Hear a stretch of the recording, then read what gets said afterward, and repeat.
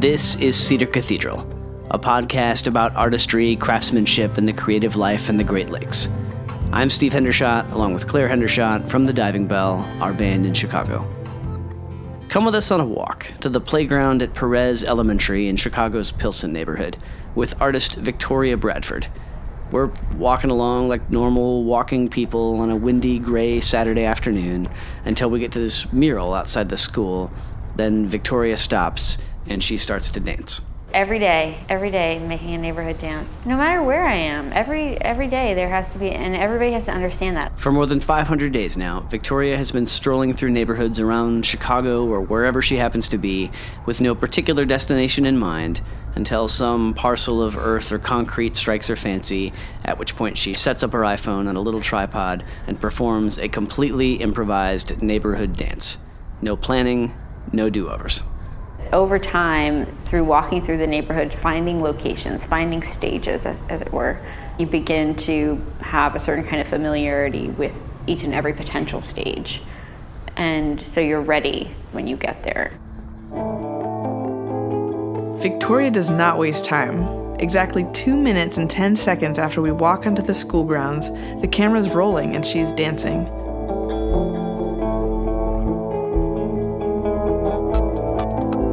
It's an incredible performance, anxious, contorted, a little disturbed, and a lot compelling, as Victoria is pushed, pulled, pressured, and bent at sharp angles. And as I watch, I am feeling those things. I am watching her feel those things, and it's powerful. There's these little moments of glitchiness in the music, which really felt really appropriate. And because I feel like personally I'm experiencing a lot of glitchy things. Everything seems smooth and good on the surface, but a lot underneath there's this underlying tension. There's all this emotion and expression, and it's happening outdoors in public. But no one else is watching, and it's practically silent. Steve and I can't hear the music, just the wind and the scraping of Victoria's boots against the pavement. And then 3 minutes later, it's done. Victoria starts walking back to her studio like no big deal. So what inspires Victoria to wander her city each day, every day, rain or shine, and then to dance? Find out on this episode of Cedar Cathedral. Our show, Cedar Cathedral, is by and for people pursuing the creative life in the Great Lakes. Makers, dancers, authors, chefs, you name it. On the show, we introduce you to people doing inspiring work and tell the stories of what the creative life looks like for each of them. The name Cedar Cathedral is a reference to Ernest Hemingway. He said the cedar forests of Michigan were more grand and inspiring than a cathedral ceiling. What we take from that is that this place can move a creative soul to craft something extraordinary, something sublime. We aim to celebrate that and to foster it. Thanks to all of you for listening to our first episodes and helping spread the word. It is definitely a portrait in many ways, or autobiographical, and you're saying things with your body that you don't necessarily have the ways to say with your words. Victoria's biography includes a fair amount of wandering, of twists and turns. She danced as a kid and studied art in college. She worked at a restaurant, a hospital, a sugarcane refinery, a tech startup, a university. She spent 2 years in a PhD program studying comparative literature before deciding she wasn't that into comparative literature. She created an arts advocacy group in Louisiana that was so cool, a local TV station in Lake Charles named it the city's Person of the Year, even though the group, called Poor Pony, was not actually a person. But she wasn't making art, which was her first love. She doesn't really rediscover art and dance until she turns 30 and moves to Chicago for grad school at the Art Institute. Even then, she was trying to figure it out. I had actually gone back to Louisiana because I had this notion, that the work I did like Poor Pony was so important and that I should be doing work like that. Because here in Chicago, nobody feels, a pin drop if I do it. If it's something that I make happen, it's just too big and my impact is so small. But back home in Lake Charles, Louisiana, she soon felt the urge to do something creative. She started dancing in the driveway and filming those dances. The initial result was okay. I didn't really like watching them because it was ugly. There was nothing interesting about where I was dancing, and nothing was changing about the dances each day. So she changed venues. And then I changed location, and I went around to the front of the house, and I made a dance there. And that's the first neighborhood dance. And then I went to the neighbor's house. And then I went to the next neighbor's house. And then I decided, I'm just going to do the whole neighborhood.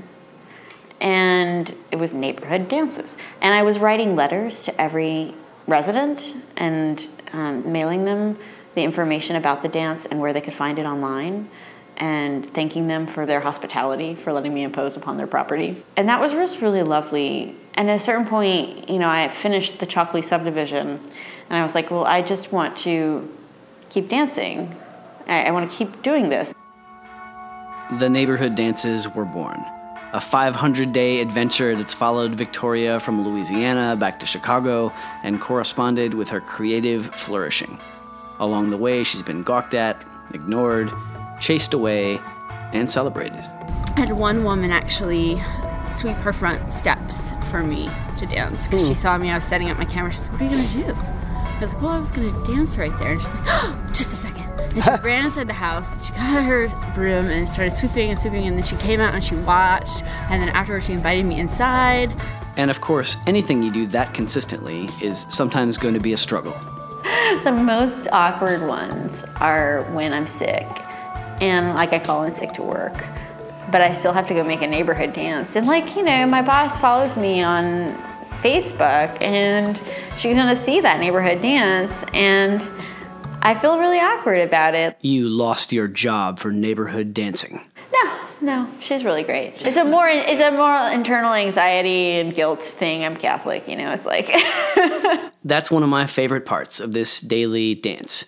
Not the anxiety and guilt, but the fact that those things, not to mention lack of confidence or whatever else might get in the way of creativity on any given day, are steamrolled by sheer force of habit and the promise that Victoria has made to herself.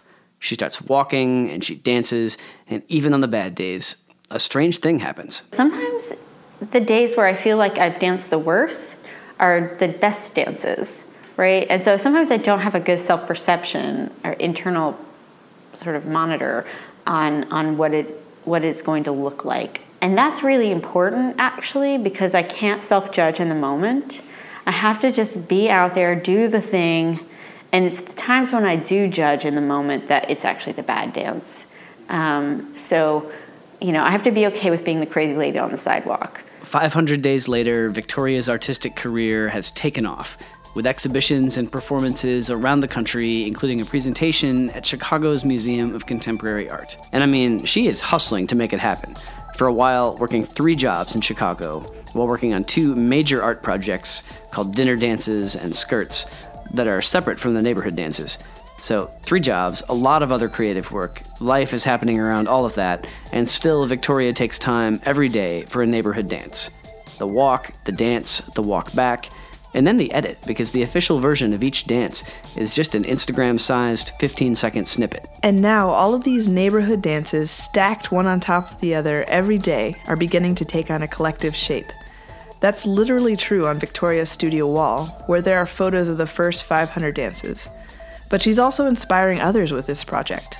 3 other dancers have begun making and posting neighborhood dances. You can find them all by searching the Instagram hashtag #neighborhooddances.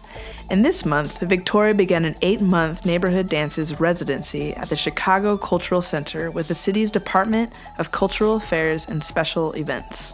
The idea is to fuse the neighborhood dance project with music, and then to build toward a larger public performance later this year. So the neighborhood dances have gone from a driveway in Lake Charles, Louisiana, all the way to Michigan Avenue. Seems like a fine time to reflect. Oh, gosh. I feel like I have not had enough space to reflect on it. It's hard to find that space because you're doing it every day. And so there's never a pause. You can't pause the project at all. You just have to keep going. That works too. This whole story works, not because a well-orchestrated plan was executed to perfection, but because an artist remembered who she was and then created and persevered and walked and danced. And now, all those many days later, just look at what she's made. To see Victoria Bradford's neighborhood dances, follow V.E. Bradford on Instagram. We've also got photos on the Cedar Cathedral Instagram, as well as at cedarcathedral.com.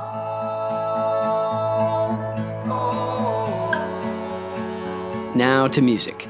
At the end of each episode, we feature a song by a Great Lakes band, and this week, let's head to Minneapolis. I love this track by Ben Rosenbush and the Brighton. It's called This Fire.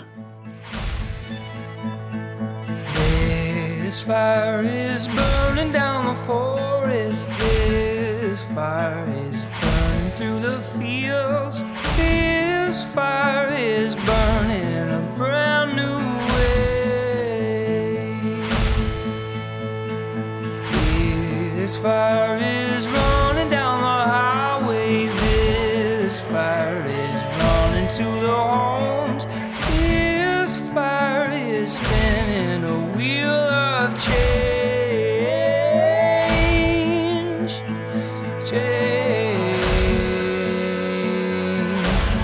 A wheel of change.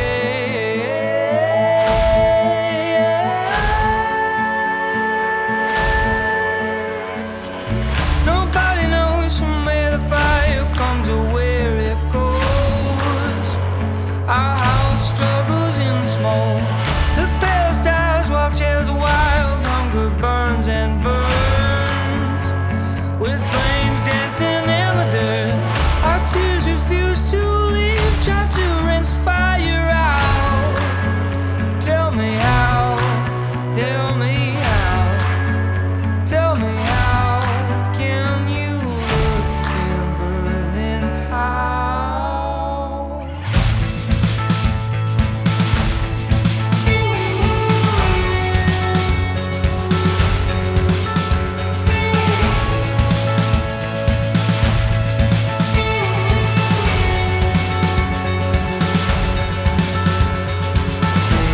This fire is smoking on the steeples. This fire is circling City Hall. This fire is haunting the cornerstones. This fire is flashing on the watchtowers. This fire is shouting in the streets. This fire is blowing down Jericho.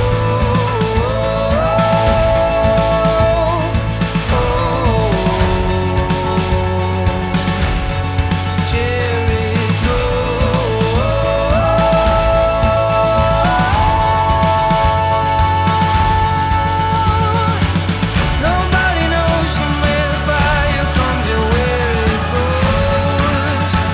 Our house struggles in the smoke. The pale stars watch as the wild hunger burns and burns. With flames dancing in the dirt, our tears refuse to leave. Try to inspire out. But tell me how, tell me how, tell me how can you live in a burning house?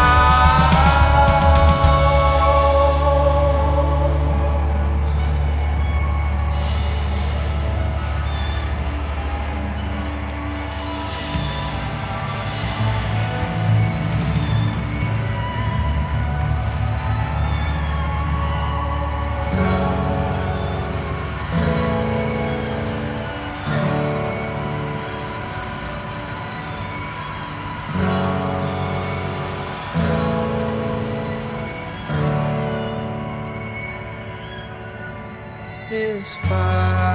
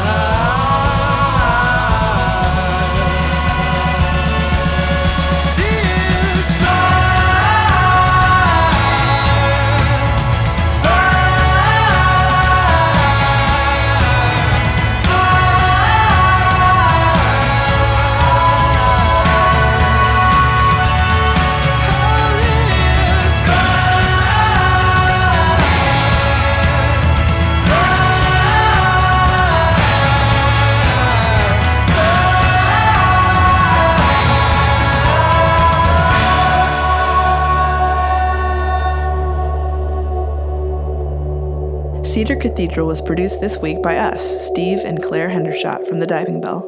Thanks to Victoria Bradford and to Ben Rosenbush and to you for listening. We could really use your help spreading the word about Cedar Cathedral. And in addition to telling your friends, one thing that would be especially helpful is a review on iTunes or in your podcasting app of choice. Thanks so much, and we'll be back in a couple weeks with another tale of artistry, craftsmanship, and the creative life in the Great Lakes.